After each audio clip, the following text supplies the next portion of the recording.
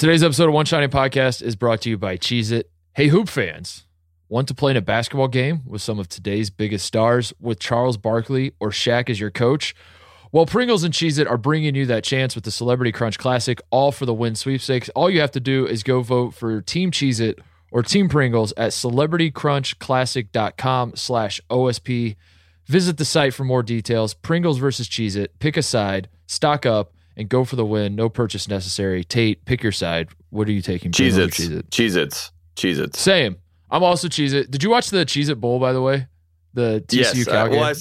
Let's be honest. I watched the highlights. I didn't watch the whole game, but I watched the highlights. That counts. I always support Cheez-Its at all costs. But is this a real game that's actually happening? Why can't we play in it?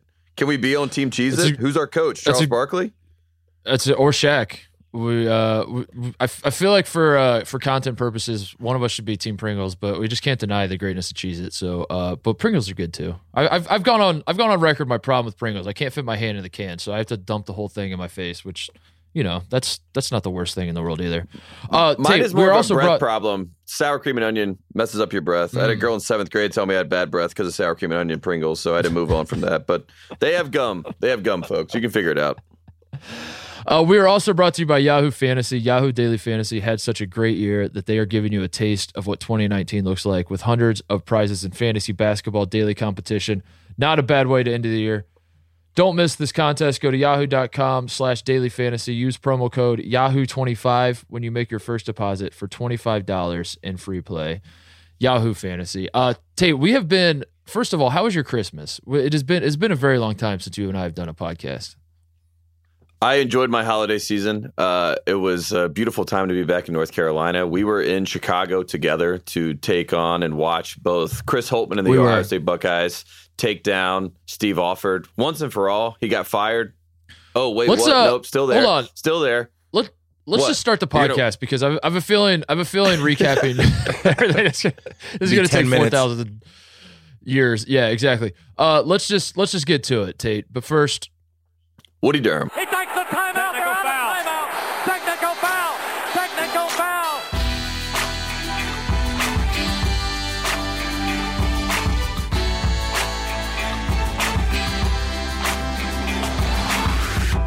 All right, we are coming to you from all over the country. Tate, you're currently still in North Carolina, I believe, right? Yes, I'm in Oxford, North Carolina at the moment, and you are in Columbus, Ohio. I'm in Columbus, Ohio. Kyle is on the line with us from the dark room. Are you still there, No, Kyle? it could be the dark room. It's freezing in here. Nobody's been in this office for 12 days, and then always turn the heat on. It's 9 a.m. and I'm freezing. Kyle's in Los Angeles. This is our final show of 2018. Tate, we were talking about what's been going on since we've basically. I did the math. I think we've done one podcast in the last 3 weeks. So in a word, why? Well, we had exams. It's exam season. Right. We're student athletes, so we had to get done and make sure we studied up for everything.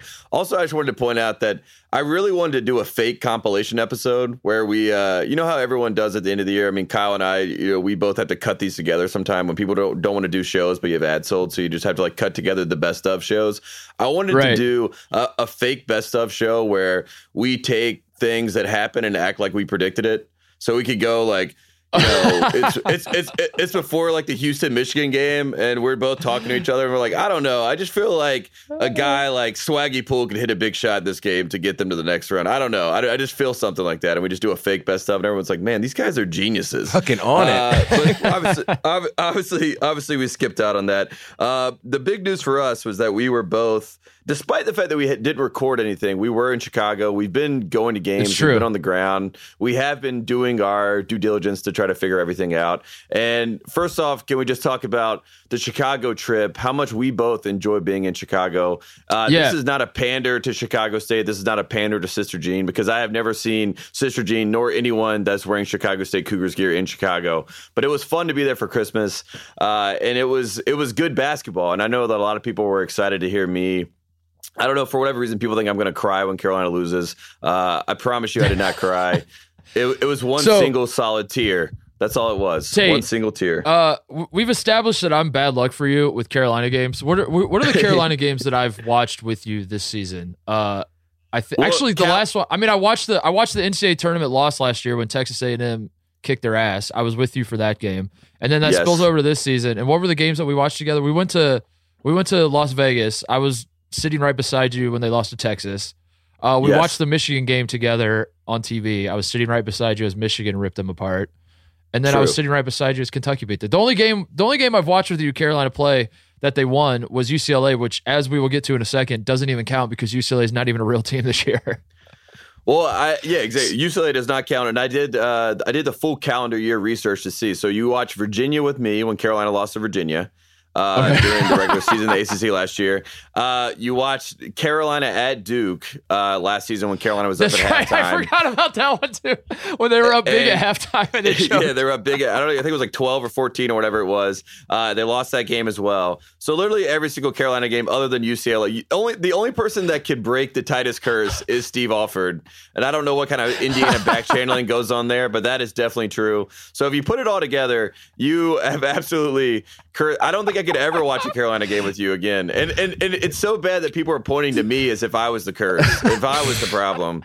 And I don't know. I mean, I do think Carolina loses to Kentucky, whether we are there or not. But I do like the idea that if we do watch games together, Carolina will lose. Therefore, everyone in the world wants you to watch every Carolina game with me, of course. Here's my report on watching Carolina games with Tate, is that you care so much. You are screaming at the refs. You're screaming at Roy Williams. You're screaming at Garrison Brooks. You're screaming at Luke May.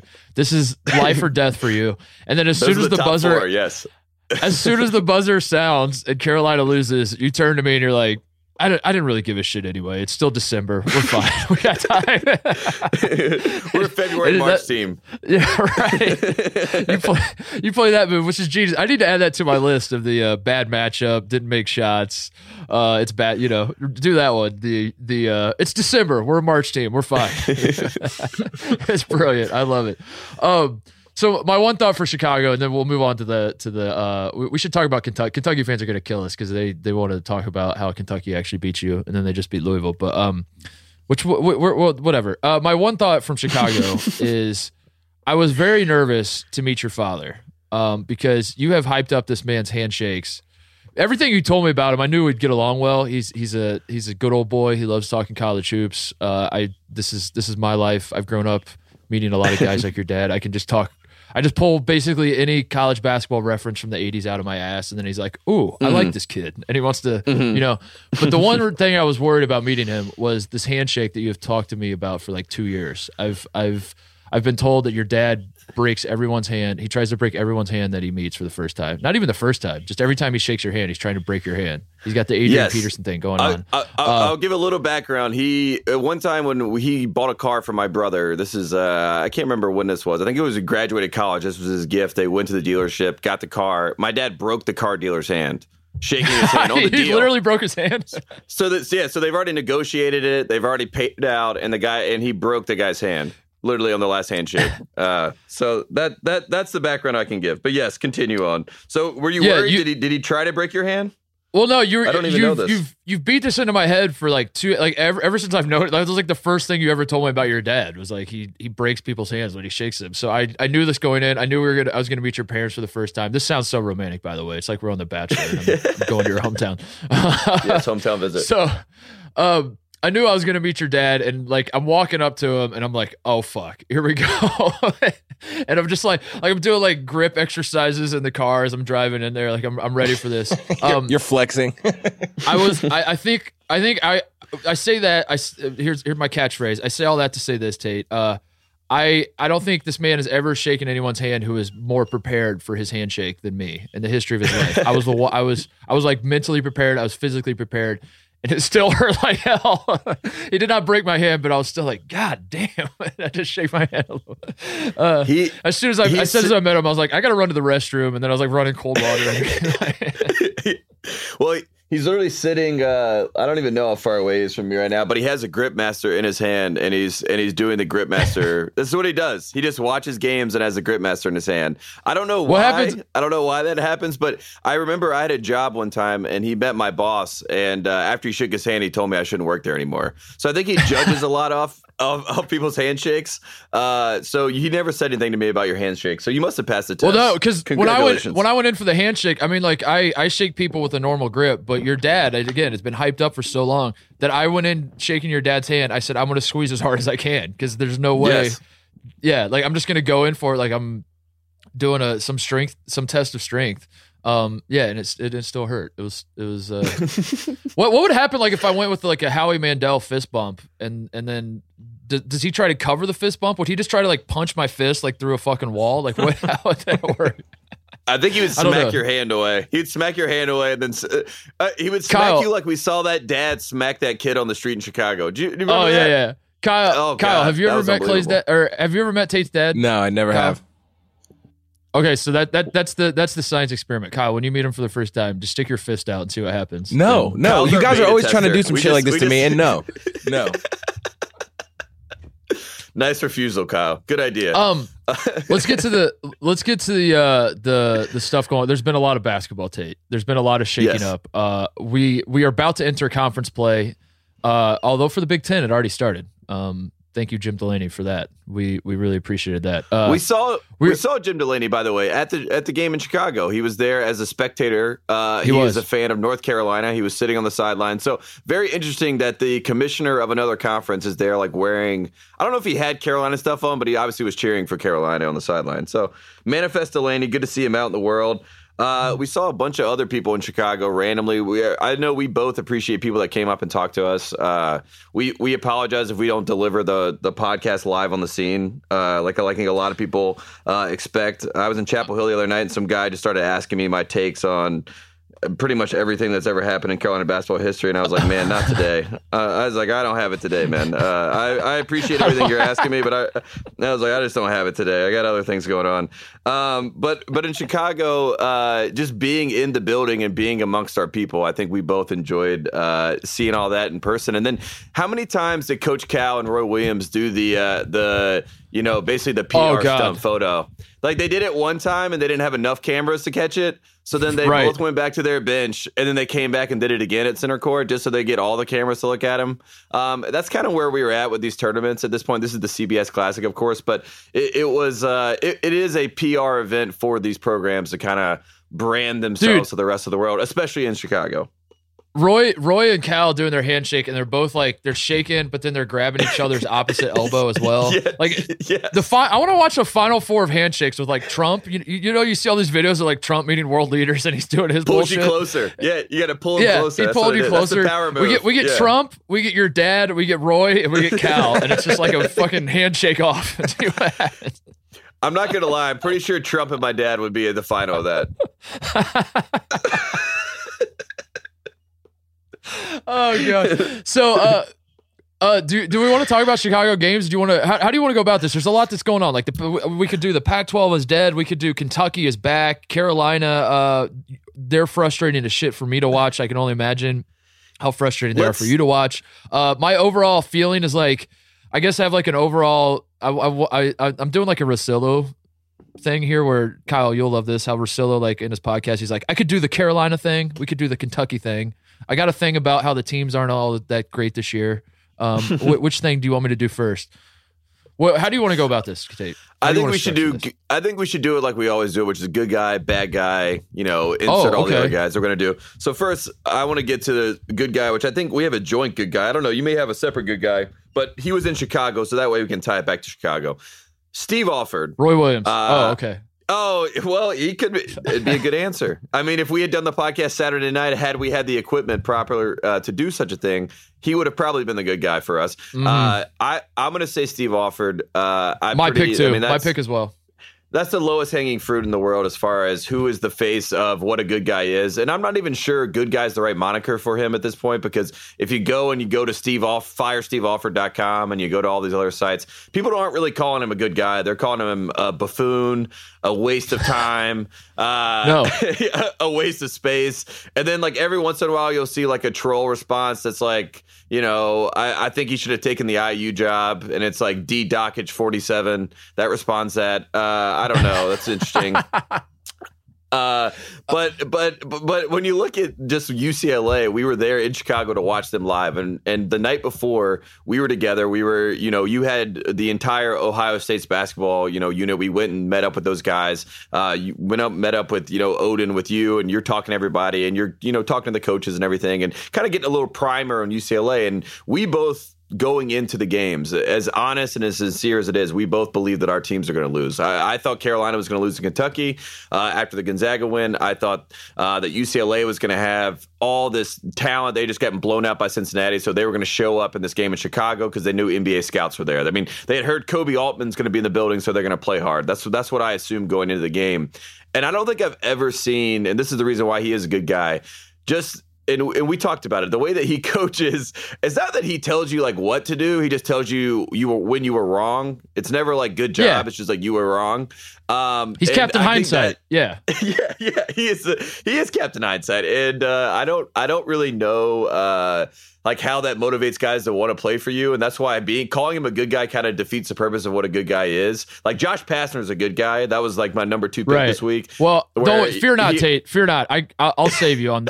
I'll step in here because first of all, I do want to piggyback on your point about Steve Alford sitting. I was sitting courtside for who could forget the CBS Sports, the same exact event in New Orleans last year, when Ohio State came through in a big way and had me sitting right next to the bench. And then the second game, for the UCLA-Kentucky game, I was sitting right next to Steve Alford all game. And it blew my mind how, as you said, he does zero coaching. He just, like, someone throws the ball out of bounds, and then he'll sub the guy out, he'll sit him down on the bench and be like, don't throw the ball out of bounds. You're like, okay, Steve, great coaching there. Thanks, coach. God damn it, don't do that anymore. It's like, okay. Sorry, coach. Okay, I was actually going to go back out there. He was like, well, I don't have any idea about that, but just don't do that. I was actually planning on throwing the ball out of bounds more, coach. But now that you bring it up, I'm going to try to fix that. That was pretty dumb of me to do that. Yeah, thanks, coach. But you are right. Steve Alford, not a good guy. But it's not for the reasons you said. It's not because he's a buffoon. It's not because he's going to be Ball State's head coach in 2 years. I do like that. Yeah. It is because, Tate, he's not a good guy. He's a God guy. That's right. Did you see this quote? After he loses to Ohio State, again, I as you said, I genuinely went into this game. I thought Ohio State was a better team, but I thought, like, I brought it up we saw 3, I think, assistant Ohio State coaches the night before the game, and I brought it up to all of them. I was like, we have the better team, but this just feels like a game where UCLA has so much talent that they start hitting everything and they accidentally win. And I was genuinely worried. That did not happen. UCLA, the players have given up on their coach. Alford is a dead man walking. He knows it. So he loses to Ohio State. And this is before the Liberty loss. So God only knows what he's going to say after. I didn't even look up what happened after they lost to Liberty. I got it. I got the quotes. Oh, you got, okay. So I'm pulling up the Ohio State quote. He loses to Ohio State. And the season at this point is off the rails. Now that he's lost to Liberty, it's on a completely different level. But at the time, he says this in his post-game press conference. There's no issue with that with me. He's speaking about, like, basically his job security. I just do my job as well as I possibly can, and that's what I do every day. I'm a man of God.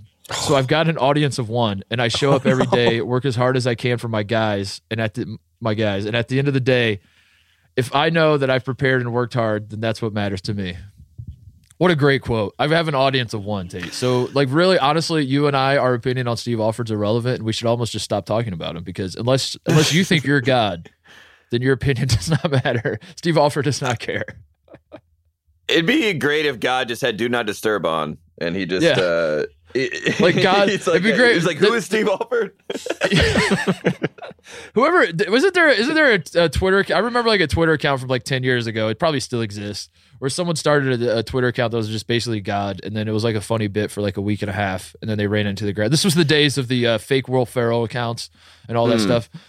I want that guy to, if that account doesn't exist, this is the time for it to come back, and you quote tweet a tweet with that quote in it, and you put God, like, from God, and just says, fire no. Alford. It's just a hashtag Fire Alford. From God. God says Fire Alford. God. So there you go. He is that is by every definition a good guy move, is to say you can't, like, only God can judge me, basically. And yeah. He's added a lot more problems with that, because then he goes, so he says all that, and then we go and lose to Liberty. And we should point out first, with Liberty is really good. Liberty is a good team. I think they lost to Radford last year in the championship Seth game. Curry went there. People forget. Seth Curry transferred from there to Duke. And then you also got like Lipscomb's a good team this year, I'm pretty sure, or at least I've heard that they're a good team. Well, anyways, so Liberty's not the worst loss in the world, but it is a terrible loss if you're UCLA. So that's 4 straight losses. He came out after this game, said this is the most confounding situation in his 28 years of coaching. He's never seen a team that can't play any way or any shape in the way that he thought they would be able to play. Again, this is a team that has a top 50 player at every single position, according to the great Ken Pom, which is the god of college basketball. So they have all the talent there. And it's gotten so bleak that I always go to this SB Nation blog, the Bruins Nation, because they always have funny headlines to me about Steve Alford. And here's the headline that'll really make you laugh and think about how desperate they are at this point.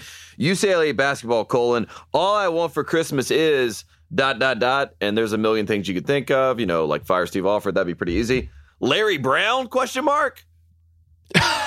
Oh, that's how deep. Okay. That's how deep they are into the sunken place of who they are and the identity of them. That's why I believe that there is a chance that a Mark Gottfried and a Jim Herrick can come back, because all they're trying to do is to tap in to whatever tradition they believe has existed. I don't know. I mean, after John Wooden, there is they're trying to find it. They're trying to search and find it. So there is a world in which Mark Gottfried and Jim Herrick can go back to UCLA, because if they're putting out stories that Larry Brown should come back, that's how deep they are into the gutter of this whole program, because they have the talent. They can't get the talent to buy in, because all they want to do is basically show off that they're going to be NBA players, which is not their fault, because they're not getting coached. They're just getting yelled at like they are NBA players. And I just think at this point, if you're Steve Alford, maybe just step down. You know what I mean? Like, what does he have to even do with it? I mean, just get out of there. Like, you're not doing anything. You're obviously not having a good time. It doesn't look like you like basketball anymore. Like, just that would be the good guy move. That would be the way that I could actually confirm that Steve Alford is a good guy. Just take a step Resign, aside. Steve. Keith Olbermann's on Twitter. Resign, sir. Just over. Yes, please resign, sir. Sir. That would be it would be awesome if he stepped down but didn't tell anybody. He just stopped going to practices and just ghosted the entire program. I'm pretty sure he's not going to practices as it is, if I had to guess. Or what if all this time Alford was coaching at UCLA and he's trying to tap into the Wooden legacy, and instead of actually running practices, he's just teaching guys how to put on socks. He's like, I heard this worked for John Wooden. It all starts with the socks, kids. It starts with a sock, and that's all they do every day is just put on socks. And he's like, it's going to work at some point. It has to. Dude, if they're going Larry Brown, you realize, like, we're okay, so let's think through this. We got Larry Brown is going to get floated. We want Godfrey floated. Here's a legacy pick for it. You're saying they're trying to retap the old magic. How about a guy named Ben Howland, who I'm not saying bring Ben Howland back. I'm just saying Ben Howland. Ben Howland took you to, what was it, 3 straight Final Fours? That's not bad, right? Not bad. So where did Ben Howland coach before he went to UCLA? Do you remember? Does anybody remember? Ooh, Pittsburgh. Oh, Pittsburgh. And so you got like this bald guy that coached at Pittsburgh, then goes to UCLA. Is there a bald guy who coached at Pittsburgh out there that needs a job? I don't know. Interesting. Just kind of throwing some stuff out there for you, Tate. Not fully bald yet, though. Yeah, he's like Larry David Bald.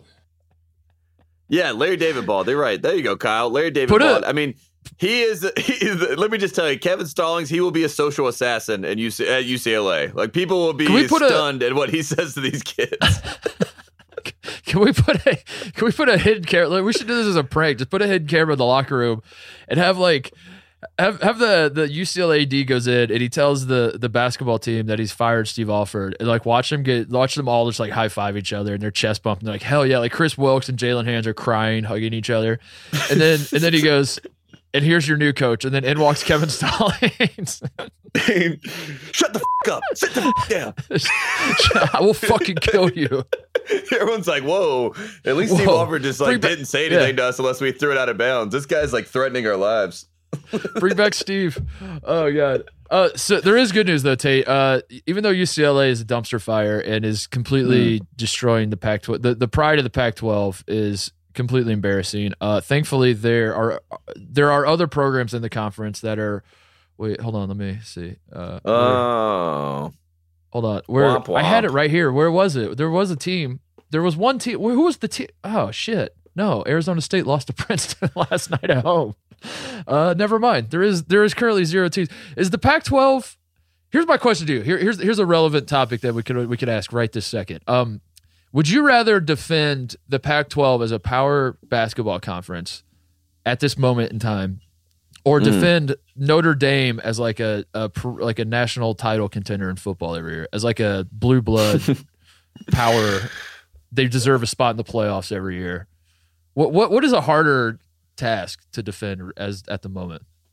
I think it's much harder to defend Notre Dame at this point today, and that will probably change by Tuesday because people forget very very quickly. But today, as someone who bet on Notre Dame to win the title, the good news for the Pac-12 is that again ever. Yeah, I'm done. The Pac-12 is going to start playing conference games, so you're just going to be able to be like, well, see, some teams are winning, and at least you can defend it that way. I don't know, man. I think you take the automatic bid away from their tournament. That's the way to punish them. You're just like, you guys don't, because there is a world in which, as much as we are calling Steve Alford a good guy, there's still a world if he finishes out the season where UCLA could just win the Pac-12 tournament, and everyone's like, they should just run it back again. Mm-hmm. Like that's not very far-fetched. That's something that could easily happen with how bad everyone else is. And even Bobby Hurley, after the Princeton loss, was basically saying that, it's an up and down league. He doesn't know what team's going to show up every single night. I feel like that's every team in the Pac-12 because there is talent there. Not like Jalen Hands isn't talented. It's not like Chris Wilkes isn't talented. It's not like Moses Brown isn't talented. There's a ton of guys on that team. Even when we were looking at the bench, we're looking at each other. We're like, how is this bench? First of all, they split it up really weird. They have like tiers, like a hierarchy on their bench where if you're one of the guys that plays, you're one of the 2 spots at the top. Then you have like 15 coaches in between. I don't know what they do, but they sit in between the guys. And there's like 6 other guys at the end of the bench that are all 4 or 5-star guys. There's so much talent.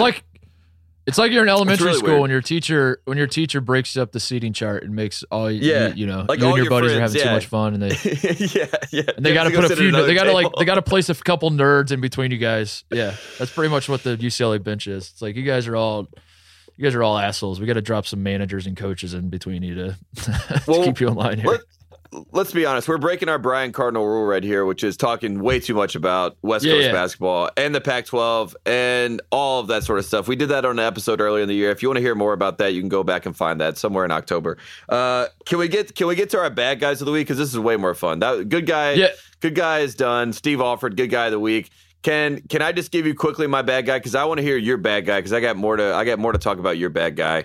I hope you didn't step on my toes. I think you know who my bad guy is going to be, but yeah, go ahead. I hope we don't have the same picks here. Go ahead. We're not the same. I don't think. Bad guy of the week for me is John Wall. Okay. And the reason is, so I was in North Carolina, and they have a Holiday Invitational tournament, which has now been turned into the John Wall Holiday Invitational tournament. I went to Word of God. They were playing Brewster, who ended up winning the tournament. Brewster Academy, a school that TJ Warren went to, a bunch of other guys of notoriety, people that ended up going to NC State. Weird pipeline there, but who's to say? Anyway, John Wall was at that game. My friend used to work with the John Wall AAU team. Went and talked to John Wall is like the guy that runs his AAU program. You're not even going to believe this. The guy that runs it, his name is Coach K. And that's literally his name. That's every basketball coach whose last name starts with K has adopted that, I think. Yeah, they're all, just Coach K. And it's like there's even a producer, like shout out to the homie Coach K. I used to always think that if they said that in a song that they were talking about Coach K himself, it's a producer, it's whatever. But I go there and I'm sitting there and we're talking, and my friend Cameron's talking to the guy, asking him about him. And Cameron coached Kobe White when he was younger and all these other guys. And he's catching up. He's giving us information about all these young guys. Jalen Luke, this guy on Brewster who's going to NC State, Baby Westbrook. And If you didn't believe in the highlight generation, this is the perfect example of it. I'm at this tournament. We're about 2 minutes into the game. Jalen Luke comes down, and he throws down this thunderous dunk. The whole place is going crazy. People are passing out into people's hands. I mean, like, people are just falling over by the wayside. You know, it's like, it's the most unbelievable thing. The roar is insane. And Jalen Luke does like a pose in front of the cameras, like, throwing up all these like 3 signs, like looking at his head, like saying what's up to the world. And then I don't think he played the rest of the game. He just like took off. He was like, all right, I got my moment. I'm done. And, like, he was just like, all right, well, there's my highlight video. I'm out. And John Wall's sitting right there, and he's got like all of his people around him, and he's like very excited to be there. It looks like he's very engaged in the whole thing. And I was talking to my friend. I'm like, isn't it cool that John Wall would just like come down to Raleigh to watch these games? Like, this is his event. He has all these people here for him. Like, very bad guy move, obviously. This is a tradition. The Holiday Invitational has been around so long. Now John Wall is in control of it. His name's on it. Got all the Ball is Life people there. Very cool. Webb Wellman, very nice guy, running the whole thing.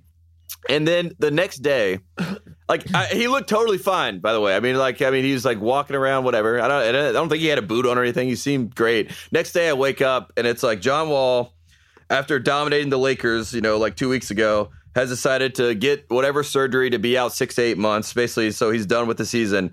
And then I'm like, didn't John Wall just get like a major contract? Like, he'd been waiting on that big contract.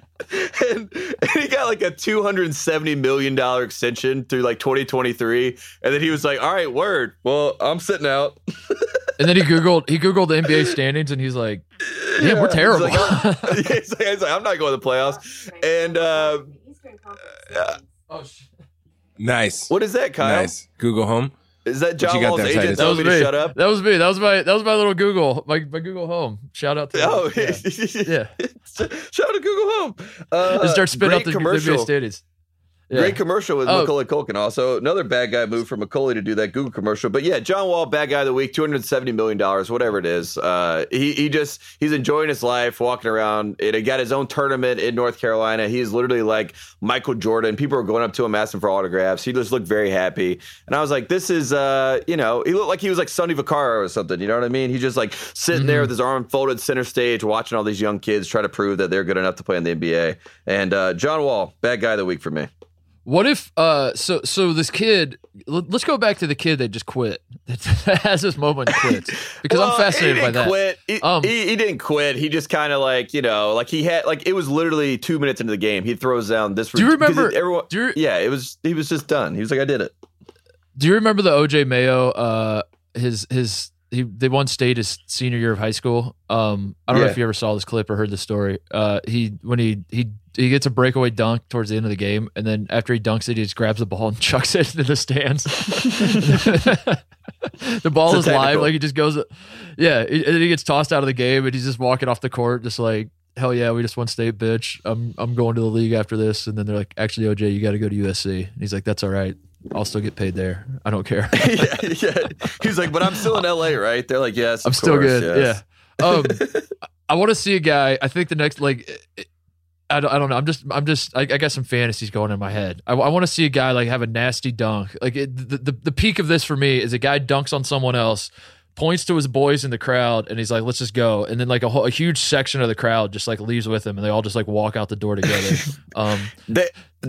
We got to see. Someone needs to stage that in an all-star game, like in these Drew League games or whatever. Like it needs to be premeditated. Like get a big group of guys. You get like 30 guys, and they're your boys, and they're all up in the stands and whatever. And as soon as you have a nasty dunk, you just point to them. It's like, let's get out of here, and they all just stand up. We're out, because that would be badass. We're out. That's it. That's all we needed. This was probably the closest I've ever seen to that. And people were just going nuts. And also, the funniest thing about this whole environment at the Holiday Invitational is that everyone's wearing either Duke, NC State, Carolina sweatshirts. So everyone's like repping for their team, you know what I mean? But then it has all the people that have been, all the kids that have been offered from different schools or are going to different schools. Like people have those random ones on, which was the best. So you'll see like Duke, NC State, North Carolina, whatever, what you expect. And then you just see like Radford, or you see like UC Irvine sweatshirts. So you'll see, because all UC Riverside, I saw like 3 or 4 Cal State Northridge with Father t-shirts on, you know what I mean? And it was just a great atmosphere. I mean, and then it's like the typical high school basketball, which is the scene basically in high school basketball. It's like the social scene for like, so there's like little girls on their cell phones texting like 3 guys on different teams, like running around. And then all the guys that are already done playing, trying to like sit in the stands with the girls. It's just like the most high school thing I've ever seen in my entire life. But it was, and then there was just John Wall, who's just like, yeah, I did it. I'm paid. It's good to be back home, Tate. yeah, good to be a bad guy. Good to be the bad guy. All right, we're burying the lead. It's time for me to get to my good guy because we should have probably started the bad guy. This. Your bad guy, or my bad guy. I'm sorry, yeah, I misspoke. My bad guy is, and I'm gonna butcher his name, but that's part of the charm of this show. My bad guy is a guy by the name of Dimitris Giannakopoulos, who is famous. He's a Greek. If you couldn't tell from his name, he's a Greek guy. He is the owner of. Should we take turns trying to say it together?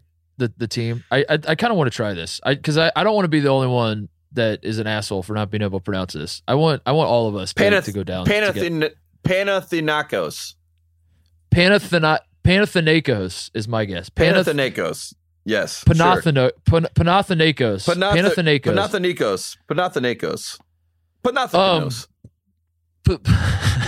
That team. So this guy is the owner of this team. He hires Rick Pitino. This is not breaking news. Anyone, if you listen to our podcast, you were surely one of the 10 million people who tweeted at us when Pitino. I was driving back across the country because I took my dog to LA when I was out there for a while. And then everyone's like, why the hell are you driving to LA and back? Why are you not flying? The answer is I had my dog. And then I learned from Bill Simmons that you can basically just go like sign up for a certificate and now you can take your dogs on flights. So I kind of feel cheated. But anyway, the story is I was driving across the country when the Pitino news broke. So I'm like in a car and I'm not going to text and drive, whatever. So I felt like this was huge news. Of course, I'm in the middle of like fucking Nebraska and I can't do anything about this. I probably don't even have cell service. So we're a little late with this news. Everyone already knows this news, Tate. But I just wanted to, we have to give this man some time. We have to talk about this. Rick Pitino, back from retirement, feels a lot like Jordan coming back. It's to the Wizards. To the Wizards. Yeah, right. This is not to the Bulls. Yes. I want you to rank these coming out of retirement instances in basketball history. Number 1 is Michael Jordan coming back to the Bulls after playing baseball. Number 2 is Ted Valentine after retiring when he was reprimanded for turning his back to Joel Berry. And he said, I think I'm done. Yeah. And then he came back like 2 weeks later. Number 3 is Rick Pitino going on a media tour for the last year saying, this is it. This is closure. I'm going away for good. And then he starts podcasts and writes books and et cetera, et cetera. And now he's coaching again. But Rick Pitino's back on the sidelines, Tate. He's over there in Greece where prostitution, as I've learned, is legal. Yes. Someone told me that. Someone made that joke to me. I thought that was a nice little tidbit. Your thoughts? My thoughts are pretty simple. I watched a little 15-second clip, so that'll pretty much diagnose my thoughts. It was actually 15 seconds. It's not even a joke. The clip was legit 15 seconds. It was a legit 15-second clip of Rick Pitino, and I know exactly where he stands on all this. Basically, these kids don't know how to pass the ball on his team. That's what he learned. He said, "You guys can shoot, but you can't pass the ball." So he's got to spread the message that they got to pass the ball around. He's not messing around with these kids anymore. It's not the shooting woes; it's the passing woes. But he also came out and said he can't pronounce anyone's name. Like, if you're getting mad at us and you're like, these guys, who are they? How uncultured are they not to be able to pronounce the name of the team? Well, their head coach can't pronounce the name of their team. He said that he can't pronounce 2 players on his team. One of them is Lucas Lakavic. I don't know. But he calls him Skywalker because I guess Luke Skywalker. So that's what he calls him. The other is Thanasis Antetokounmpo, which is the older brother, used to play on the Knicks for Giannis, of course. I guess, he had never been able to say Antetokounmpo, so he just started calling him the Flash. So you got Skywalker, you got the Flash. You also got Nick Kalathis, which is on this team, a guy that we all remember from back in the day, that played college basketball. And so Rick Pitino's got all that figured out. And then my favorite thing, and the reason that I know that Rick Pitino has been listening, I guess he's been listening to The Ringer, I don't know, but he said my message to them was that in watching 5 films, You can't win playing the type of defense that you're playing. So I've learned this, Mark Titus, since working at the Ringer. If you say film instead of movie or tape or any of that stuff, then you sound more learned. You sound more intelligent. Yep. You sound like you actually have a place of importance and relevance that you come from. So Rick Pitino has taken that, and now he's watching films instead of tape. I think that's a nice little bump in his be going over to Europe. I like that a lot. And then we got Kyle Keurig, guy, former player at Louisville, who's now at Barcelona, came out and said he was really proud of Rick Pitino. So as much as he is the bad guy, and I guess the owner is the bad guy more so than Rick himself, it does seem like he is leaning into this EuroLeague situation. And I'm just praying to God that Luka Doncic has a little brother that will play on Rick Pitino's team and be the number one pick. That's all I can hope for at this point. It feels like this whole move was directed at us, Tate. That we are EuroLeague haters. Yes, we have been EuroLeague haters. I would tell you honestly, in the snap of a finger, as soon as I saw the news, I was like, "Yeah, the EuroLeague's awesome. I'm all in on the EuroLeague." I was a hater before. I love it now. You left off the one guy. The best part about, first of all, the 15-second video, and also the guys that are on the team, is that in that video where he's reaming his players, the guy that's sitting right across from him that is basically touching him as they're sitting in the huddle is Ohio State's very own Deshaun Thomas. That went over my head. It did. Former Indiana Mr. Basketball and Ohio State great Deshaun Thomas is sitting right across from Rick Pitino. And as someone who knows Deshaun well, and I don't want to step on Bill's bit here with the body language doctor, but let's just say that the word bruh was entering Deshaun's head. As Rick Pitino's yelling, he's like, bruh, come on. It's not that serious. He's like, it's the EuroLeague. It's not that serious. Bruh, come on. Like at one point, Deshaun actually leans back in this chair and he's like, come on, bruh. He's like, you're spitting all over me, man. There's also, a couple other things I wanted to chime in with. Pitino, what was the thing? I saw one video before the game. He was like there at shoot around, and he's in the arena, and the local news, whatever it was, has the camera, and they're asking like, how does it feel to be here, whatever. And he's like, I've seen videos. This looks awesome. I'm paraphrasing, obviously, and he's like, for me, this stacks up with some of the best environments. Whether I'm coaching the New York Knicks, the Boston Celtics, or the Kentucky Wildcats, like this is right up there with all of them. And I thought to myself, you don't have any of those schools tattooed on your shoulder, Rick. Interesting. Yeah, Rick. Interesting. I wonder how Kyle Keurig felt about that one. I wonder how probably not too great. And also, did you see what he said after the game when they won? He said it reminded me of Kentucky. Just like that. Yeah. And that's the highest compliment I give any crowd, because I've always felt that Kentucky basketball is a religion, and the fans tonight motivated us to play that type of defense. He's going back to Camelot. Rick's coming back to Camelot.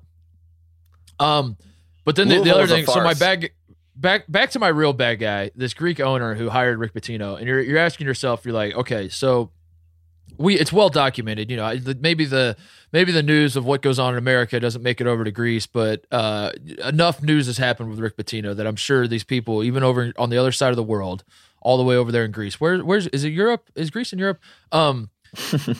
It's a joke. Calm down, people. Barely. But didn't the EU try to get rid of them when they were like in debt? Yeah. Is Greece a blue blood? Barely. Is Greece a European blue blood? Is the debate we should be having? Greece is the UCLA of the EU. They're like they got like a great pass, and like everyone thinks that there's a future ahead, but they're like, who's gonna run this? Like Rick Pitino. That's who it is. But what was I even saying? Oh, so the people, the people in Greece know. I'm sure they know of Rick Pitino. I'm sure I'm sure at some point someone Googled Rick Pitino. Who is this man? Let's figure out his past. So you're asking yourself, is this owner? What kind of owner would hire this man after all the scandals? We've gone over this on this podcast 1,000 times. All the stuff that Rick has done, all the ways he's treated people, on and on and on. What would it take to hire this man? And I'm going to tell you, Tate, here's the kind of person it would take to hire this man. I found this article on Vice.com about the headline says Greek basketball team owner goes absolutely nuts on refs after a game. And it says that this man, Giannakopoulos, I think I'm getting closer, Demetrius Giannakopoulos, apparently burst into the referee's locker room after a win, no less, hurled a decorative candle at one of them, and then unleashed a torrent of verbal abuse. He threatened to kill the referees, kill their families, and alternatively to fuck their mothers, their wives, and their children. God damn. He says he's quoted in the referee. Coach K or this owner? Who said this? What do you mean? Stallings, is that you? Is that Kevin Stallings? Oh no. He's quoted in the referee's report as saying, "I'll kill you. You will not leave Greece tonight alive. I promise you this from my eyes." Which, like, I don't. What does that even mean? I'll promise you from my eyes. That's all. I'll fuck your mother, your wife, your children in front of you. That was so. The referees apparently after every game they have to like write down their reports of I don't know, whatever. Still like, yeah, tonight was pretty weird. And that guy is Rick Pitino's boss. So kindred spirits. Oh man, I gotta get Deshaun. We gotta get Deshaun on the pod, dude. Yeah, we gotta lock that down. That's a great bad guy of the week. I approve of all of that. I'm happy for Rick Pitino. I'm happy he's found some sort of connective tissue there over in Europe, which is nice to hear. Can we get to Kyle guy, and then we got to get to Cal's guy, because Kyle actually has guys again, which is very good. And I feel like if we don't talk about Kentucky fans, they're gonna get mad at us. Kyle said we have to take a break. Let's take a break, and then we'll get to Kyle guy. Getting tickets online can be far too complicated with hundreds of sites and varying levels of reliability. It's hard to know who to trust. That's why SeatGeek is the way to go. SeatGeek pulls millions of tickets into one place so you can easily find the seats you want for a price you're willing to pay. There's nothing quite like being there in person, and SeatGeek will get you closer to the action for a great value. SeatGeek is designed to make your ticket buying experience easier than ever by searching multiple ticket sites and grading every ticket based on value. SeatGeek helps you immediately identify the best seats that fit your budget. Plus, every purchase is fully guaranteed, so you can shop for tickets on SeatGeek with confidence. I have the SeatGeek app on my phone. I am using it, Kyle, tomorrow to go to the Columbus Blue Jackets game. I forget who they're playing, but nice. Me and a couple buddies, we are going to watch hockey. I've been on record many times. By the way, Tate went and took a piss, so he is not a part of this commercial break. He's got to go pee real quick. But Kyle, are you into hockey? If I'm there, I'm all in. It's like baseball for me. Same, yeah. Like I really, so the Blue Jackets, I got into hockey. I wrote an article on Ringer about it. I got into hockey a couple years ago, right as the Blue Jackets, my hometown team, went on a massive winning streak, like one of the longest winning streaks in NHL history. And I was all in on it. And then it sucks that it goes on during basketball season. So I got the bug back then, but then basketball just takes all my time. So anyway, I'm trying to fix that. And we're going to the Blue Jackets game tomorrow. I'm really excited about it. 2 minutes into the game, you're going to be all in. Be like you never left. Yeah. It's basically like opening night for me. I feel like it's opening night of hockey season tomorrow, so I'm really excited to go. Best of all, our listeners get $10 off their first SeatGeek purchase. Just download the SeatGeek app and enter promo code OSP today. That's promo code OSP for $10 off your first SeatGeek purchase. SeatGeek, life's an event. We have the tickets. Also want to talk about the pick of the day presented by our friends over at Yahoo. Yahoo Daily Fantasy had such a great year that they are giving you a taste of what 2019 looks like with hundreds of prizes in fantasy basketball competitions. I am new to the fantasy game. I'm new to not the fantasy. I played fantasy football. I quit fantasy football, Kyle, because fantasy football's stupid. You know how like Bill bitches about fantasy football in his pod all the time? Oh, I know. The very first time that I bitched about it, I just quit. I didn't say I'm going to quit over and over and over. I just quit. So yeah, you probably saved at least half a year of your life by doing that. Good for you. Good for you. We lost by 0.5 points. Lost $1,000 by that. So whatever. Yeah, so I'm out on fantasy football. I thought I was done with fantasy, but this daily fantasy thing is interesting, Kyle. How does this? So you just like you basically just set a lineup of guys. You just it's like fantasy football or fantasy whatever, but you just play every single day and just pick a new lineup. Yeah. Day. You know, there's less commitment, and you can just sort of jump right in and yeah, it's nice. So that's fantastic. Here's my pick. Here's what I'm doing. If I'm playing fantasy basketball, I am picking Mike Conley for every single game. Get this man to the All-Star game. That's what I need. Mike Conley is the nicest guy in the NBA, and that's to his detriment. Get this man to the All-Star game. It's in Charlotte too. Like, Kyle, we got to go to the All-Star game if it's in Charlotte. We're getting Tate. He'll be in because it's Charlotte. Mike Conley's going to make it. I'm going. I'm so excited. Pick Mike Conley. Vote for Mike Conley in the All-Star game. Get this man into an All-Star team. That's really it. That's my pick. I'm putting him on every single lineup I play in daily fantasy. So there you have it.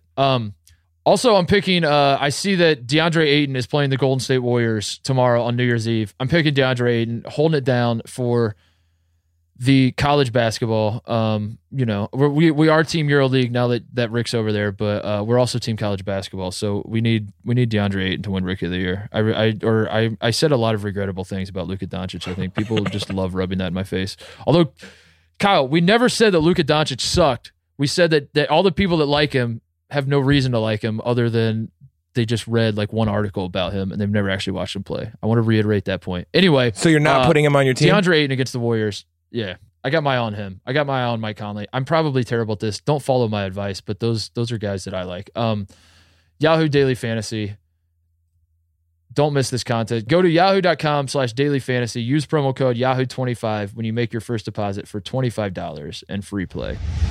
All right, and we're back. We got to get to Kyle Guy, which is our third portion of this unbelievable segment, which is now turned into full podcast. The next one we have Kyle Guy of Virginia. Virginia is one of the 4 teams left in the world that is in the world of college basketball that is still undefeated. 4 teams remain. We got Houston, we've got Nevada, we've got Michigan, and we got the Wahoos down at Virginia. And you look at Virginia, we got a Kyle Guy update from Mark Titus. I do not have any Kyle Guy updates. I have not kept up with him over the Christmas break. But what's going on with Kyle Guy?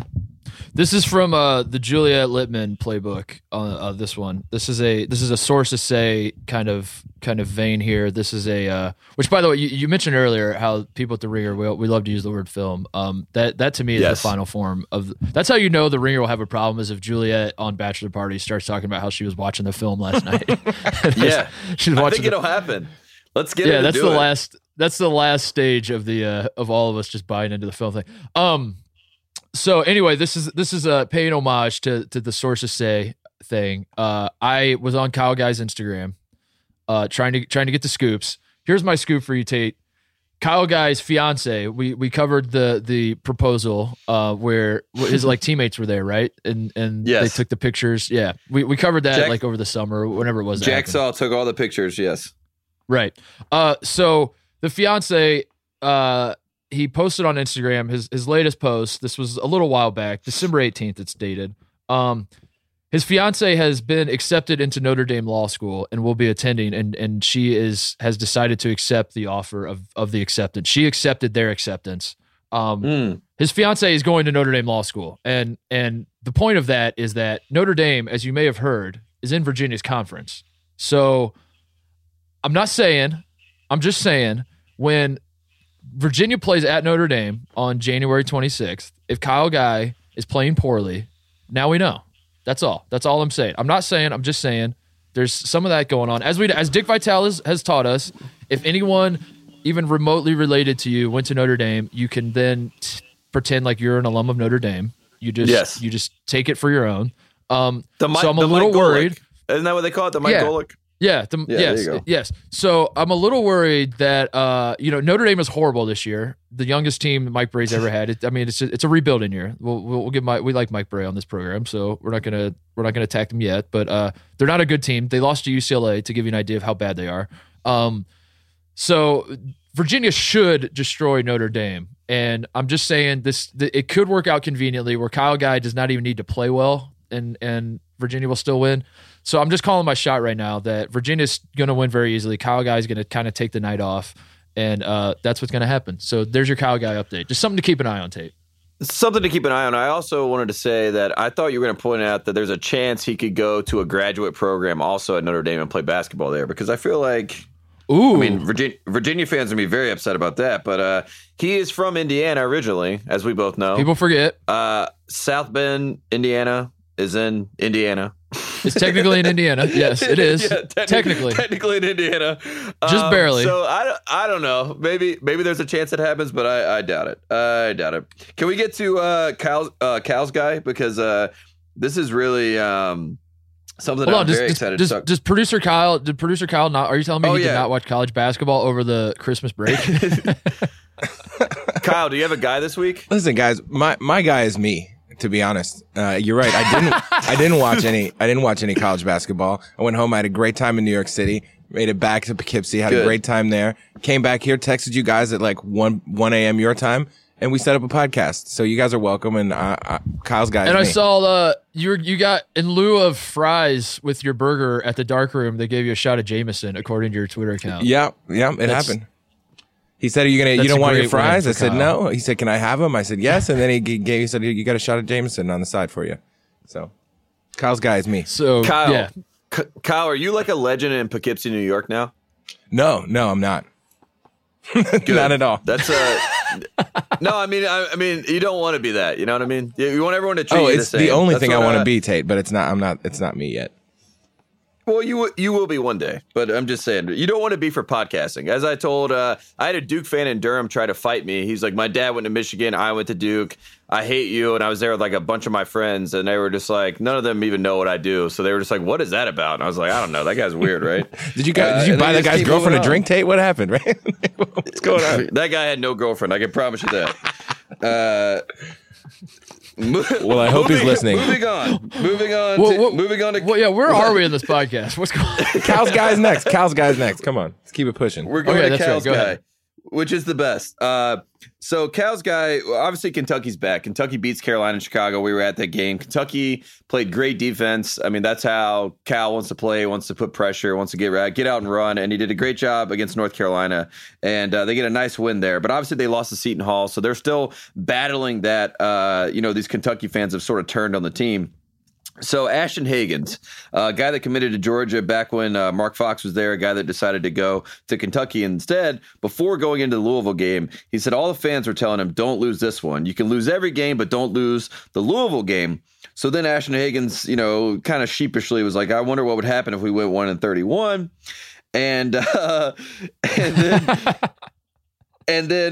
So then he starts talking about, talking about Kentucky fans. Like, Kentucky fans always have something to say. He said they say everything. He said, turn the ball over. They're going to be at you. If you don't have a good game, they're going to be at you. And he said, but if you have a good game, they're going to be on the bandwagon. He said, I just go on Instagram, swipe over, and I see it all. But I don't really be into all that. I don't care about the fans. I only care about my brothers in the locker room. And then Calipari, and this is why he's Cal's guy, Cal came out. And this is awesome. He said, there's a small percentage out there that are just crazy. This is talking about Kentucky fans. He said, I don't pay any attention to them. Now, here's the good thing. They will never steal my joy. They never will. I don't listen. So Ashton Hagans and Coach Cal before this game called UK fans, quote unquote, crazy, say that they will not steal the joy away from them no matter what happens. And I just love that. Like, it's Coach Cal. It's Coach Cal and the kids / the guys versus Kentucky fans. At this point. God. Like, their greatest Trouble in enemy, Paradise. Trouble in Camelot. Yeah. No, but they're back to that's the thing. They're back in paradise because after the game, Tyler Hero said it feels like the Bahamas again, where we were having fun and we're going out there and competing. I've got that kind of vibe again. So they are in paradise. They've decided, I feel like everyone has to have an enemy. You know what I mean? It's always good to have an enemy. So therefore you can all come together and point at something you don't Drake like. has a lot of them, actually, I heard. Drake, so many enemies. Too many enemies to name. Even though like 2 weeks from now, they'll be his friends. Look at Tory Lanez. But you look at this situation, Cal and the kids have turned on the fans as the people that motivate them to win. It's a pretty beautiful thing. It's like they've become guys now. I'm very proud of Cal and the guys. That is kind of the story of the last couple weeks for me, or since the basically the Carolina game when Kentucky beats Carolina, and then they played well against Louisville as well. Kentucky's back. The kids are the guys again. Yeah, Kentucky. Their season did not end against it. So I'm first of all, the Carolina Kentucky game was not a good game. I didn't really think that was good basketball. I thought Kentucky's defense was awesome. That was like the only thing that Carolina was frustrating as hell. We'll talk about them later. I don't want to make this a Carolina thing again. But Kentucky, I didn't really feel like they played particularly well. They just they played defense well. Like Ashton Hagans, just every time a pass that was longer than 7 feet was made, Ashton Hagans just stole it and let it break the other way. But then against Louisville, Kentucky played kind of like, as I was watching that game yesterday, it felt like that's what they thought was going to happen against Duke. That's like kind of how they played that game, was just, we are overwhelming athletically. We'll just get out and run. They didn't put a ton of points on Louisville. They scored like 71, I think. 71-58, I believe was the final score. But you had like that was what was supposed to happen. Tyler Hero actually played well, which was really frustrating for me because I was watching that game with Keller, who doesn't watch college basketball. Like my buddy, I've mentioned a few times on the pod, but I'm over at his place and I was like, hey, watch this Kentucky game with me. You're gonna hate this kid, Tyler Hero. He basically is John. He's basically John Diebler freshman year at Ohio State. Just a repeat of that, where he keeps shooting, and for some reason the coaches are like, "Yeah, man, keep shooting. You're doing well." Because we're watching, you and I were watching the Carolina game together, and that was like my thought. Like as you are just like crying, you're pulling your hair out watching Roy making all these decisions. I just kept turning over to you. I was like, what does Tyler Hero do? This kid drives me nuts. Like he shoots it every time he touches it. I have no idea what he brings to the table. And so I take that attitude over to the Louisville game. I tell Keller, watch this kid. He's going to shoot 20 times this game. He's gonna go 0 for 6 to start the game. Then he'll hit a 3 and he'll start grabbing his nuts and talk shit to the Louisville fans as though he's got the hot hand. And then Tyler Hero plays the game of his life. And Keller's like, I thought you said this kid sucked. He's like 4 or 6 from 3 or something crazy in that game. The reason that we were turning on him is because he bricked like 3 shots in a row. And then he would hit a 3 and then he would do the 3 against the head, throw his hands up to the crowd to turn up. And you're just like, okay, well, what about when you miss those other 3 shots? I do think the difference between the Kentucky team and the reason that they're playing better is that they can all make entry passes for the first time, like to Reed Travis. They made some great passes, quickly made some good passes. Hagens is actually scoring the basketball. And then in that Louisville game, they were sagging off of him like he was Rondo. And then he hit 1 3 and it basically kind of opened everything up because once they had to keep him honest, they had a guy that could rotate in. And I don't know. I mean, the Kentucky team itself is like PJ Washington is obviously the leader. He's taken that upon himself. Seems like they're more set in the fact of who they are. They have to be a kind of dirty team to win games. They got to be a little bit more defensive minded to win games. But that's what Cal does. Cal is all his teams are all energy. They're all getting in the passing lanes, trying to get an easy steal or a big play to get some momentum going. So this is the Kentucky team we expected to see. So I hope that they view this as enough talk about them because I know they wanted to hear all that. Quickly before, do you have anything else on Kentucky? I feel like that's all I have to say. I feel like they're ready for SEC I'd say play. There was also a moment during the Carolina game when Reed Travis pulled Nick Richards aside and started coaching him up. And I mean that genuinely. I know we make a lot of jokes.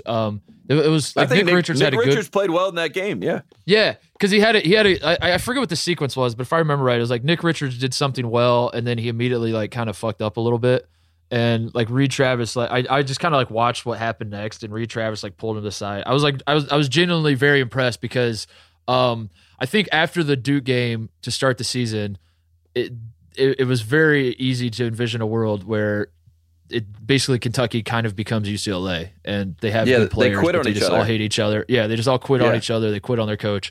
So to see those guys, like you said, PJ Washington and Reed Travis, those seem to be the 2 guys that are leading. But it's a great problem to have because Ashton Hagens is playing really well. Tyler Hero, if you ask Cal, he's going to say Tyler Hero is the best player, and if he doesn't, then why the fuck are you playing him 38 minutes a game every time I turn on the TV?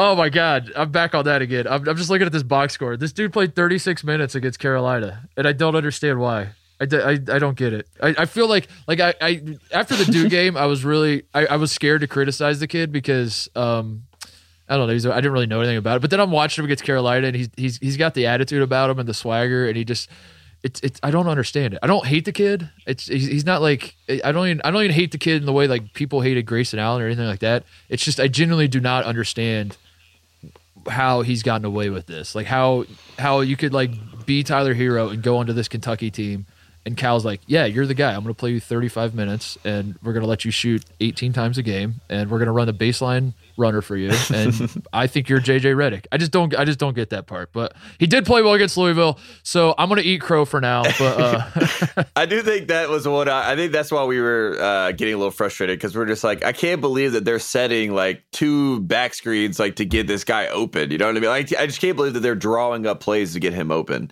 I think that they was don't draw up plays. kinda... That's their entire goddamn offense. It's like like there are times I'm watching Kentucky. It feels like I talked to McRoberts about playing with Reddick, and like I don't think he has any ill will towards Reddick, but the reason McRoberts has become a Duke defector is because he probably does.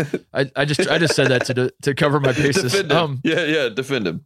Yeah, the reason McRoberts becomes a Duke defector is because he was. I think some people had him as the number one recruit in the country when he was coming out of high school. And McRoberts goes to Duke, and basically his entire career was he turned into Marshall Plumlee setting screens for JJ Redick, and that's all he did. And that was, you would watch Duke, and rightfully so. JJ Redick was unbelievable player and was a great I'm not saying that shouldn't have been the case, but that was like Duke's entire offense was like, we're just running it. And I swear to God, that's like what Cal's doing with Hero, and I don't get it. I'm not even mad. I'm not mad. I'm actually laughing. It's actually, it's actually funny to me. It's kind of crazy how funny it is to me. But I guess all of that is to say, there's the phrase again. I saw it against Louisville. Like the Louisville game, it came out like the way everyone on Kentucky played. I was like, okay, I finally get it. If this is what practices have looked like for Kentucky all along, then now I understand why they're running offense through Tyler Hero. Now I understand why Cal, still thinks his team could be good, and why he was so optimistic heading into the season, and started doing more media appearances and all that shit. And he's shaking Roy Williams' hand 5 times in front of the cameras, and now I get it. So that's the Kentucky talk. That's all I have on Kentucky. They're back. So many hands. They have Kentucky back. They are back, and I will say, I mean, it is interesting because I think a lot of we kind of talk about these teams in November, December, and it is only November, December, so we have a lot to figure out as we get into conference play. But a lot of the teams are working, they're working their way through it where people are who we thought they were or what we thought they were supposed to be. Like Kentucky gets blown out by Duke, they lose to Seton Hall, the fans turn on them, we kind of write them off a little bit. Now they're back. Sort of, there's been some similar stuff with like Carolina, same thing. They lose some early games, lose to Texas. People kind of write them off, and now they look like, a team that's kind of figured it out a little bit. I want to talk about a team that was undefeated that lost quickly before, and that is Seton Hall. Again, they beat St. John's. They knocked off undefeated St. John's. And it was 74-73 when Heron and Shamari Pons both missed front ends of 1-and-1. So I just always like to point that out because people, I think they underrate the value of guys that can make free throws late in game situations. You can look at the 2008 finals, just to point out something that can show that. But then after the game was the most interesting part to me was Chris Mullin. Chris Mullin does the full hold me back where he actually doesn't have anything to say, but if you infer or imply from the situation, if he implies and you infer that he will have something to say, then that's good for everybody. He says, even though you don't get fined in college, and then he pauses. He said, I should say something. Pauses again. I'm going to keep my thoughts to myself on that, though. so I doesn't really have anything to say. I mean, they lose a tight game. They're obviously not undefeated anymore, and it was a big shot that Seton Hall hit, and they should have won that game, St. John's, but they just kind of blew it at the end. But I just love that Chris Mullin, a guy that we love on this program, a former player that we enjoy, he just it's a very laissez-faire, lackadaisical attitude. These sorts, it's kind of like, yeah, it is what it is. I should be more upset. I should have something to say, but I'll save it. I'll wait. Maybe one day. All you have to say is, I'm not going to say beforehand. You're like, I'm not going to say the refs fucked us. I'm not going to say that. I'm also not going to say that they're not going to make it out of Greece alive tonight. Yeah. I'm not going to say it, even though I'm not going to say that. If, for example, if I said that these refs are on the take and that's what cost us the game, I would be fine, and that's why I'm not going to say that. So, just if you have any intention of putting that quote in your article for me, don't do it because I'm not saying it. That's all you had to do. That was smart. Good job, Chris Mullin. Just leave it at that. One more good guy note for me. Wake Forest loses to Gardner-Webb, Chris Holtman's old team, 73-69. They lost the race to 69. Danny Manning, a guy that, again, a former player, now coach at Wake Forest, got a big extension not too long ago. A lot of people in North Carolina are putting it out there that they want Wes Miller to be the coach at Wake Forest and they want Danny Manning to go. I am not at that point yet. I do believe in Danny Manning. A lot of young guys on that team, but the Fire Manning stuff is bouncing around here, Mark Titus, on the ground. So that's something to keep an eye on. Yep. Interesting. And move. I'm going. Here's my Wake Forest opinion. Move Wake Forest back to Wake Forest. That's my opinion. Move it from Winston-Salem Big Four back to Wake Forest. I want to do this real quick because I know we got some time. Why not? Because I've had this thought for a while, and it now feels like a good time to do it. It's the last show. We're about to get into conference play. Just take like a lay of the land, take a pulse of the nation. What are you seeing from college basketball in the non-conference slate? Because I think we should step back and just do a macro thing, because I feel like, and you can stop me if you disagree, this isn't a criticism. I'm not one of the guys that's saying we should change all the rules. I'm not saying we need to freak out. I'm just how I feel. It feels like we don't really have that many good teams this year. It feels like kind of everyone sucks. And that might include Duke, probably not. But we'll find out. Duke has not played a true road game yet, as Graham Couch lets us know with his ballot every week. January 8th when it's But like even right now, so like as I sit here today, the three teams that I'm certain are good are Duke, obviously, because they're just loaded with talent. We don't really need to go over why they're good. Michigan, who has looked really good, has great defense, all that. But as we were recording this, I'm looking at the score live. There's 10 and a half minutes left in their game against Binghamton, and they are up 48-43, Tate. So even Michigan is going to have some head scratchers. They almost lost at Northwestern this year. Their offense is they can have problems offensively where they're going to have some head scratchers. They are susceptible. They look dominant when everything's going well, but they are susceptible. And then Tennessee, obviously we love them. Their only loss was Kansas in overtime. I think they have a pretty good team as well. But like Virginia's schedule, I'm not really sure yet. We'll wait and see. We have to see what they can do. Kansas, we've covered that forever. They're 10-1. It feels like with the way people talk about them, the vibes watching them, it feels like they've lost 5 or 6 games at this point. Nevada plays no defense. Gonzaga plays no defense. Michigan State, I don't really. That's my question to you, Tate. Is like, how do you feel about all of college just the where things are headed with college basketball? To borrow a phrase. I'm in agreement where there is no supreme top team, but I think, we kind of got like, I don't know, I'm not going to say spoiled, but I think we kind of gotten spoiled since the 2015 team with the Duke team. And then the next year we had the Villanova team, and then Carolina comes back, brings everyone back. And then like last year, obviously Villanova just had more talent than everybody else once we got to that Final Four. So I think we've had a team kind of in the back of our mind, and maybe Duke is that team this year. I'm not it could really, be Duke. I'm not really set. I'm not set on that yet. But I think if I had to pick, like right now, if you were just like, who are the final 4 teams? Who are the final 4 teams that you would just put in right now to watch play, in Minneapolis? That's who you expect to be there in 2019. I think Tennessee is one of those teams. I think Duke is one of those teams. I think Gonzaga is one of those teams. And I think Virginia is one of those teams. So those are the 4 teams in my head where I'm like, that is the top 4 teams to me in the country, where push comes to shove, they can play different ways. They have depth. They have talent. They've been there before. They've had, ups and downs on both sides. I mean, Duke really not so much, but they just have probably the most talent on any team in the country.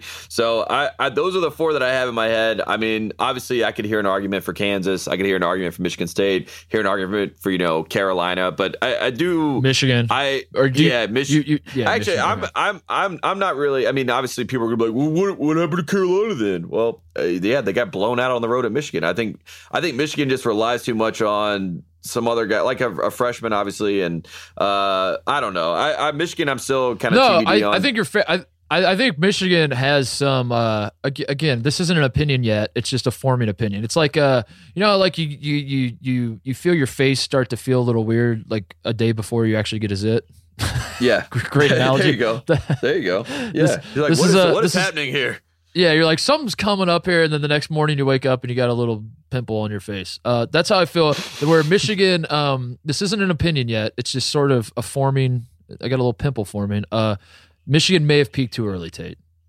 That's I'm a little worried about that. That they peaked. They were feeling themselves. You got Iggy. That's just like he's feeling himself a little too much, and everyone's loving life. But then like the season progresses, and then maybe they get some locker room problems of like I don't know. I just got my eye on that. That's all I'll say. And especially as they are in a close game with Binghamton. Yes, and it's also one of those things where it's not like we haven't seen that before, where a team that's coming off a good run in the tournament comes and starts the year hot, like Notre Dame when they won the Maui Invitational last year. You know what I mean? It's sort of the same thing where maybe you are more of a November, December team than a February, March team. So Here's the reason I bring that up is because I guess like I'm just forecasting March. As you said, those are the teams you think are in the Final Four. To me, this feels like a year where we could get like 2 8 seeds in the Final Four, or you get like a weird combination like that. I guess the move I'm supposed to say if I'm trying to defend college basketball is there's a lot of parity, right?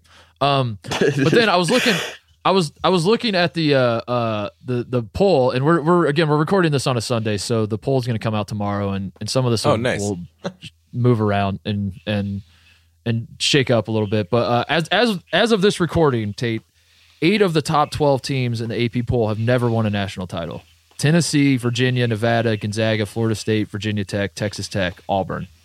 So 8 of the top 12 have never won a national title ever. And then 4 of the top 15, so like the other teams that are in that range that have won national titles are all like Big Ten teams. So like Michigan, Michigan State, Ohio State, Wisconsin are also up there. And they have each won national titles, but as we know, the Big Ten is on a drought as well. And I'm just trying to forecast it all. I'm thinking, could this be a year, Tate, where we have a first-time national champion or like some sort of drought gets snapped? Because the Big Ten has not won since 2000. There's not been a new national. The last time we had a new national champion in college basketball was 2006 when Florida won. It has been 13 years. So if you do the math, 2019 minus 2006, 13 years. This is the longest streak in the history of college basketball since the NCAA tournament has gone on. The second longest streak of this where there's never been a team like we haven't crowned a new national champion. The second longest streak was 8 years, which was from 66 to 74 when UCLA won every single title. That's and other than those two, it's other than the streak we're on right now and that 8-year streak in the 60s and 70s, there's never been a 5-year streak ever in the NCAA tournament history where a new national champion has not been crowned. Does all of that make sense to you? What I'm trying to say here?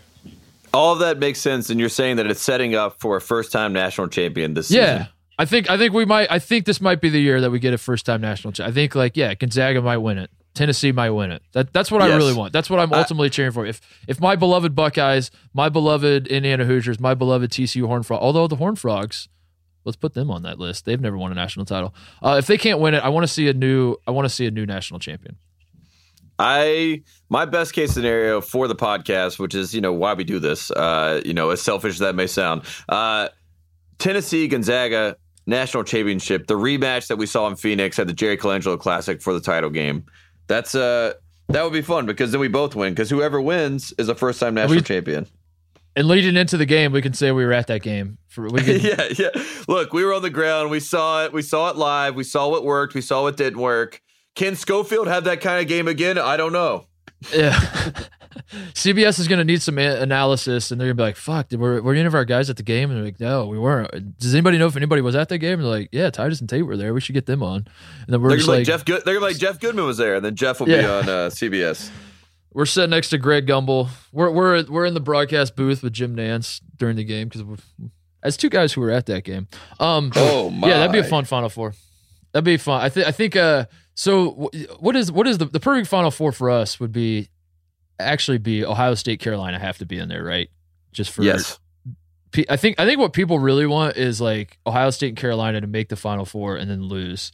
Where both of us go into the game, and they're on opposite sides of the bracket, and both of us are going to Minneapolis with our chest puffed out, and we're saying we are going to be playing in the national championship. Suck it, all the people that listen to our podcast that want us to cry. We are not crying. You all suck. And then we both lose. We don't. Neither one of us make the change again. And then it's like, I think like Duke and Virginia would be the other two. Virginia fans love us. And then Duke is just content. That's my pick. That's the Final Four. I think that's the content Final Four. Is Duke, Virginia. I would Ohio say State, I think a lot of people would stop watching college basketball if there were 3 ACC teams in Ohio State playing in the Final Four. It's sort of like college football for me. I am done with college football after this Bama Clemson thing. I will not talk about it anymore. I will not watch it anymore. I am done.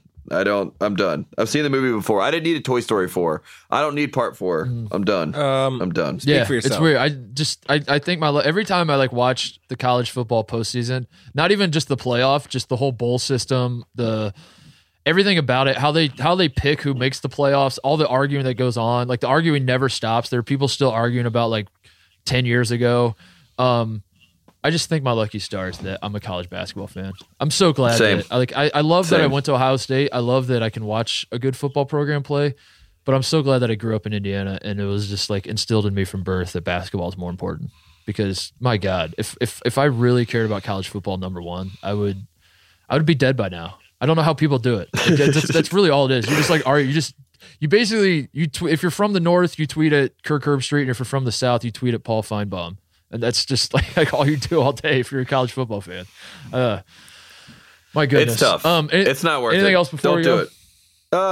Nothing else. Just excited for 2019. We appreciate it. I know that we both have enjoyed. We've been going to so many games to start out this season. It's fun to be out in the world. I was at the Carolina Davidson game. People were very nice, very complimentary about the show and everything. So I appreciate everyone that says nice stuff. I also appreciate the people that say not so nice stuff because that drives me to try to work harder because boy, do I not enjoy you guys.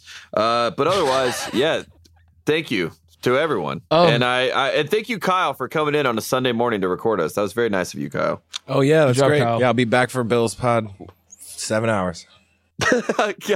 What's your New Year's resolution, Tate? I have no idea. I got to figure it out. I got my body back together within the past 2 weeks with my back problem, so that was probably nice. Now I can move on from there. But it's probably just not to attack these trolls, not to lead into the trolls, because boy, is it hard. How about stop? Someone asked me about. I've been getting questions about this. How about stop putting on your Instagram story just like bizarre shit that no one can understand? Because I'm sick of getting asked about it. Like, why does Tate take still shots from movies? It's called you have pedantic minds and you are dumb. It's called culture, Titus. And you shouldn't follow me. There you go. Unfollow me. That's my maybe that'll be my New Year's resolution. If you don't get it, leave me alone. Just put that in your Twitter bio. Unfollow me. Yeah, please unfollow me. Try to get your followers. I'm pretty sure I would get fired by the Ringer if I did that. Actually, that's the only reason they keep me around. Yeah, don't do it. Kyle, do you have a New Year's resolution? It's to pay rent on the first, motherfucker. Yeah, I got it this year. There you go, Kyle. There you go, Kyle. I'm right there. I feel that. Moving on up. Oh my God, I love it. I think mine. I'm trying to drink less soda. That's not as fun. Yeah. I've never had a New Year's resolution. I don't believe in that. So. I haven't either. All of this is all a joke. My New Year's resolution. I was watching the film. I've been listening to a couple of the pods we've done, and I feel like I talk too fast.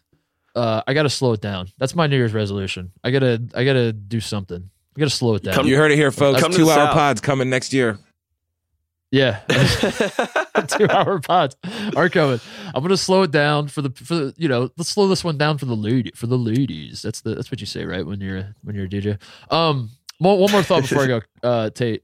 Did you see the teaser that ESPN released for the 10-part Jordan doc coming in 2020?